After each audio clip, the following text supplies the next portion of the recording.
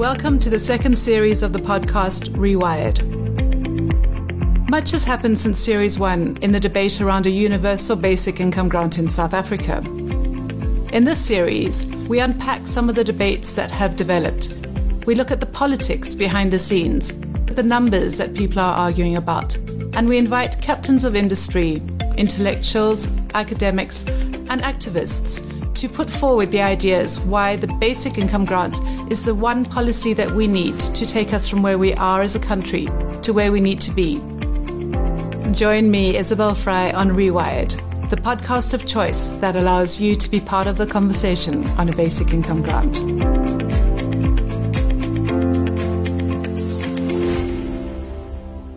So why is there the renewed interest in the basic income grant? In your book, you trace the fact that they've been sort of waves of interest, and they sort of flax and wane.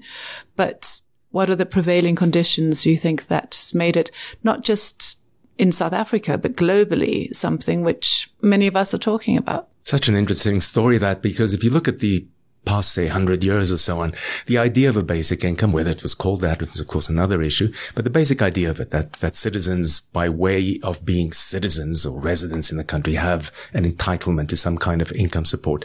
It goes back several hundred years, in fact. But over the past 100 years, it's tended to ebb and wane, often in line with the strength of organized workers' movements.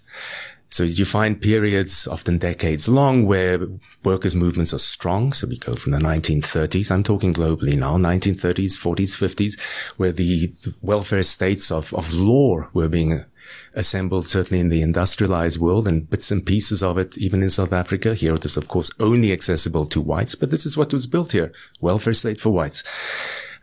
This is a period when the basic income demand is not on people's radar, because many of the entitlements that would be won through a basic income grant were being won through other means, and this was through work.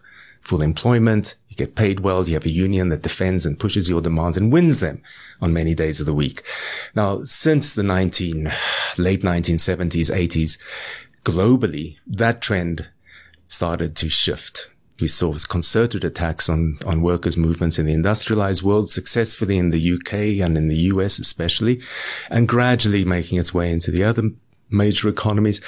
In South Africa, we were somewhat of an exception because of our particular political and historical trajectory. But we're at a place now where we have workers' movements who are not nearly as strong, not nearly as capable of pressing and winning their demands as they were even 15 years ago. And I think that's one of the reasons why it's emerged again. The other reason is an absolutely obvious one. It's just the sheer scale of need, the sheer desperate scale of need. And I think people who are thinking ahead more than their next round of shareholder reports are recognizing that there is a certain unsustainability that has to be confronted here, that this doesn't continue just as long as you can use sellotape and string to hold the society together. Something has to change. Which is interesting, because you've been sort of setting up the list of characters for this new engagement. You mentioned business, big business, and how it's always looking for new markets. And those might, if you drive around anywhere in South Africa, you see the vast numbers of people living in poverty who are not a market. They don't have disposable income. But we also see the fragmentation of the formal workplace and the huge rise in informality. I mean, in Nigeria, 95% of those people defined as employed are working in the informal economy. So you don't have that usual, that traditional sense of employer, state, employee. And you have the one-on-one relationships between a worker for sort of own account, self-employed, and both the state and their market. That being said, what would you see as being critical components for moving forward a fiscally funded basic income grant? Hein, looking at the idea of the changing nature of the world of work, one concern that people have is that maybe a basic income grant speaks to a formal economy. But if we look to the dynamics within the informal economy, it becomes a little too challenging to see how lines of distribution can work. One of the things that I find really exciting about the concept is that not only does it force us to think afresh about what constitutes work. Once we understand that waged work cannot be the only basis upon which money and income is distributed in society, you start thinking differently. Okay, the work we do when we as neighbors help each other out, it's work. We've spent our Sunday helping somebody hammer in nails on their roof. That's work.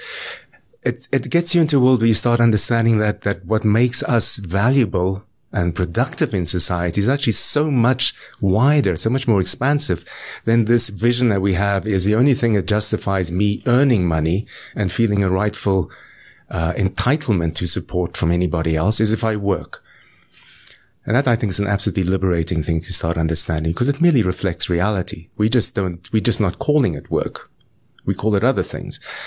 That's the one thing I think is very useful about the shift that the UBI demand can encourage us to make. The other is we tend to think when we talk about the benefits of a UBI, and I count myself amongst this, we tend to want to show, what is it going to do for gross domestic product? Of course, you have claims that it's going to cause the economy to shrink. We can see some economists certainly doing econometrics claiming that it will in fact have a shrinking effect on growth in South Africa. I dispute those findings, but that's another story. What we forget, though, is that the real impact here is often going to be at local level. It's going to be at community level, and it's at this level that our state, and I'm not singling it out as being particularly inept at this, but is proving to have a bit of a struggle in supporting people in the ways that they deserve and need. Increasingly, as climate change proceeds in our country, an arid country where we do not have enough rain and will have more and more prolonged droughts, more and more disrupted crops, food prices spiraling and dropping and spiraling and dropping. Just the mere basics of life in poor communities is going to come under ever increasing pressure. And this is a trend which I think we can with absolute certainty predict is going to happen. So whatever we can introduce, and I see a UBI as one of those factors that can build resilience in ways that people choose to build resilience as well. People are aware of what happens in their community and what is needed there. This is often a process of democratic argument and debate, long nights sitting in meetings. We don't all like it, but it is a process that our history and political traditions have left us with. We know how to do that. And it's there that I think the UBI's most profound impact is likely to be. So UBI as a central pillar to just transitions in a way that enables people to define and realize their own futures. Absolutely. Realities and futures. At the very minimum, to try and protect their basic means for life or to restock it. And it goes on as simply as putting food on the table, growing your own food and so on. It's the empirical evidence for what small amounts of money enable people to do is absolutely indisputable. It does not get spent on tobacco, drugs, and cigarettes. There is absolutely no evidence for this, and anybody who claims otherwise should show me the evidence. So, Hein, I want to take you to a very direct question, value of a UBI. In research that we've done at SPI, we argue that in addition to it not being conditional, you need to look at an amount that is sufficient to both meet people's basic needs, but also enable that growth, that ability to move beyond, to realize that potential that you've been talking about. What is your view on where the value of a critical UBI should be? You can answer the question in a utopian way. And for me, it would be enough to cover your basic expenses and needs. I can't put a rand figure to that for you. That would be the ideal. I'm not a complete idiot, so I don't expect that to be around the corner or perhaps even in my lifetime. In answering the question of what an acceptable amount would be, we're dealing with trade-offs, quite obviously. We're dealing with what we deem is affordable fiscally, and there are huge debates around what that threshold might be. And on the other side is, what is it that people need? Has to be the counterbalancing figure that we use there. This has to be, I think, debated in a much more sincere and open-minded way than it has been in South Africa. We find at the moment a a rather haughty position being struck, especially by the National Treasury and folk who are quite implacably opposed to the idea of a universal basic income, that this is not something we can afford, and that it essentially puts us fiscally at risk. It's a destabilizing intervention which is not needed. And we see all sorts of numbers getting thrown about to prove that case. I don't believe we've had a proper adult grown-up eye-to-eye debate around this yet in South Africa, and we need to have it. And we will. I'm absolutely sure about that.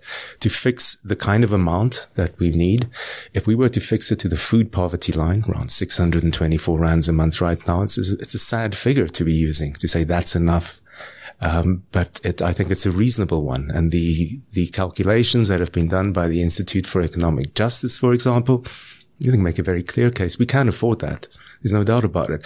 When we were told quite emphatically by many of the same opponents to a UBI that two interventions were absolutely unaffordable. One of them was, of course, the basic income grant of the early 2000s. Well, we all know what happened within 5 years. We had social grants extended and gradually expanding in the number of people eligible for them as well.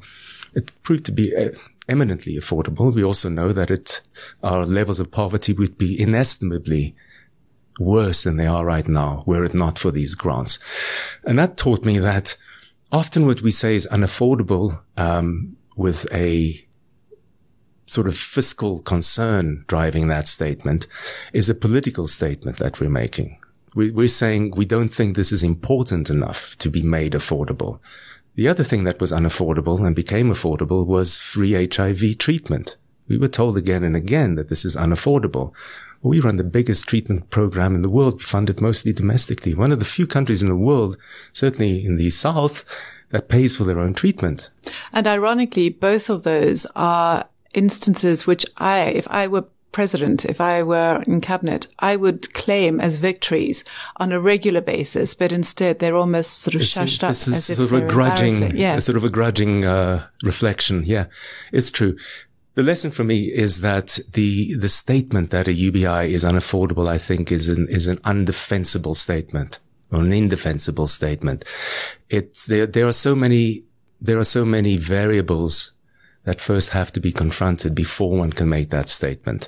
The one I've just touched on, it is what do you regard as being important enough to find money for? And that's a political decision. That's why the framing of the demand is so important, and it's why it's so important that it's not just a decision taken by technocrats. The demand for a UBI has to be something that emerges from mobilization, popular organizations, civil society, pushing and demanding it, because they will have to defend it. And that's one of the risks of a UBI. It doesn't stay the way necessarily it was designed in the beginning. We can talk about that in a minute if you want. So I think this political variant, political conditions for UBI are fundamentally important. When we come to what's affordable in terms of counting the pennies and the pounds, these are debates which we have to have in a rigorous and open-minded way. And sadly, it seems, as you touched on, that Treasury is really not that keen. I mean, at SPY, we've published a number of papers where we've identified 10 sources that could be touched on. But that takes me to the elephant in the room, or is it the million dollar question? Although the evidence mounts up in favor of the positive changes that a basic income grant could do, although the evidence mounts up about the affordability, although the evidence mounts on a daily basis about people's growing needs, and it seems that the allies are growing, I get asked many times, despite this, we don't have a basic income grant, and government is saying no. From your perspective, and you've been living outside of the country for a couple of years, but you've also got a number of decades of analysis up your sleeve. Why do you think that despite all of those things, we still are not talking seriously about the implementation, the rollout of a basic income grant starting in 2023? You know, it's such a rich discussion to have. I can try and touch on maybe 3 points that I think are salient. The one is ideological. It's the ideas that shape how we decide what types of change we're willing to try and make, what risks we're willing to try and take. And I'll say this, a UBI is not risk-free. And I think we should talk about that in a second. That ideological dimension, I think, it's difficult to dispute that it is shaped by 40 years of neoliberal capitalism. And I think that very much shapes our thinking at an individual level. At an institutional level, if you want to talk about the National Treasury, the Reserve Bank, I would toss in with this sort of antipathy towards the idea of a UBI. This, of course, takes much more sophisticated forms, but there are certain precepts, certain basic principles of how a stable economy is managed in today's world, which are very much informed and shaped by the principles of neoliberal capitalism as well. And these are fundamentally increasingly tied to the needs of financial capitalism, which is becoming, over the past 20 years, an enormously large and powerful presence in the South African economy. The finance sector in South Africa constituted just shy of 1/4 of GDP. It provides, by the way, about 2% of employment. So it doesn't produce jobs. It makes money, but it has developed, this is not just us globally, inordinate power, the ability to shape policy, especially macroeconomic policy, the access to finance, the way financial capital is able to exit and enter countries, the terms on which it does so, and of course the macroeconomic sort of fundamentals. I'm not arguing that we should have some completely laissez-faire attitude towards debt levels and so on. But there are very important debates amongst people who know more about these issues than I do about what level of debt to GDP constitutes a risk in what type of society. There's no single threshold that anybody can set and say, once you step over this, you're in trouble. It depends on your economy's structure and the ways in which you're integrated into the global system. So institutionally, I think there's a great hangover, an ideological hangover of assumptions, truths. I'm sure the people who attach themselves to these principles would say, that shapes what's deemed acceptable risks, what's deemed acceptable changes in policy right now. And the forces behind that. And I would add this again. These are not just individual technocrats who are very smart people who know their business, right? But there are political forces behind that. By political, I mean the ways in which financial capitalist entities are able to exert themselves politically, make their needs and their demands known. I think we cannot discount the fact that explains partly why we have the type of economic policies and why we stuck to them for so long, despite their evident failure to deliver what they said they'd deliver. We haven't delivered growth. And yet these forces are invisible. They're not at NEDLAC. They're not in Parliament. They are at a sort of global level of fund administration and profiteering. Exactly. It's almost, it's exerted amorphously in many ways. It's, in some ways it exists in our own heads. It's our expectation of what our next move will trigger in financial markets, etc., etc. And I'm not pretending that this is just sheerly some sort of specter, some ghostly presence that doesn't really exist. Of course, it has real presence in markets. So that's the second thing I think that explains the sort of lack of traction in terms of policy change that the UBI has had so far. The last one, frankly, is it's about convincing ordinary people that we need this as well. I don't think we can deny the fact that many, many South Africans, we have studies and surveys showing this, believe that you should work in order to get some entitlement. We are fundamentally attached to this idea that is your route into earning a just, a meaningful and respectful place where you have claims on the state, where you have claims on others. And it's very difficult to simply get beyond that, to dislodge that set of beliefs, because it's very much attached with how we see ourselves, like what makes me a worthy member of society. And it's not an illusion. It's not a myth either. Like, we want to believe that we are productive and contributing members of society. The last thing I think I'd add to that is, I'm going to come back to the risk issue here about a UBI, because I think I've talked up a UBI here. The thing that worries me about it is, about this demand, were it to be achieved, is that were it to be seen as a as a tool, as a policy fix for an evident crisis, which is people are not able to put food on their tables, and the misery and the humiliation and the trauma that generates in people's daily lives, that it's a way to deal with that problem while we keep trying to grow the economy and grow jobs and continue with the same sort of model that we've inherited from the 20th century. If it's seen as a standalone, a silver bullet, I think we are going to find ourselves in a situation where it can very easily be captured and retooled into something else. Now, I said right at the beginning that I see a UBI as being in addition to a series of social wage entitlements, free healthcare, free education. You can make the list as you wish. And you're then confronted with the choice. We'll have to cut something else. These are all political battles that have to get fought, right? But those other things are maybe the things that you can get away with politically. We see this in the UK, for example. You make things just a little more difficult, a little less accessible. You're cutting the budgets for a particular social service. Less and less people use it, and so on.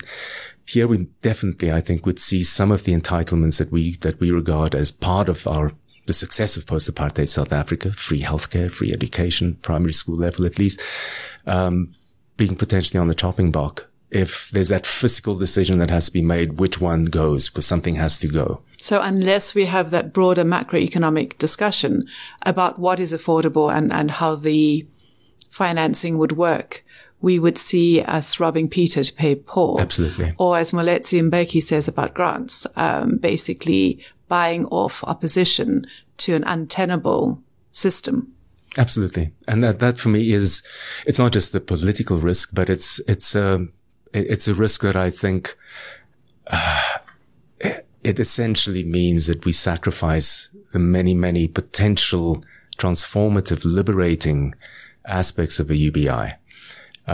So for me, fundamentally, this is not a demand which I think can be won or defended properly without social and political mobilization. It's not a switch to be thrown in government and the state.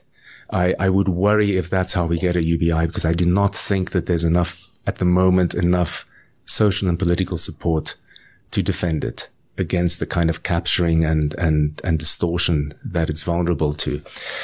And for me, it's why this framing, this entire debate about what work's place is in our society, on what basis we have an entitlement or a claim to income and other support in society, why these are so important.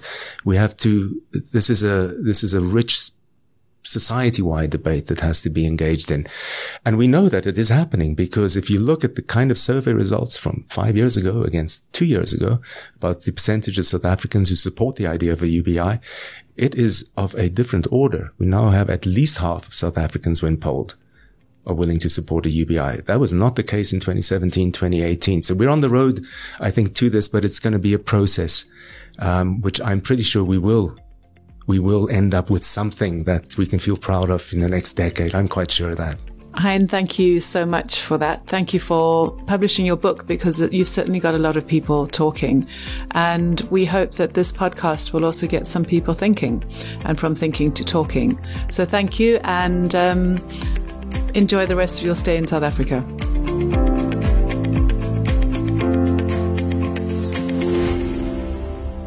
You've been listening to another production from Solid Gold Podcasts.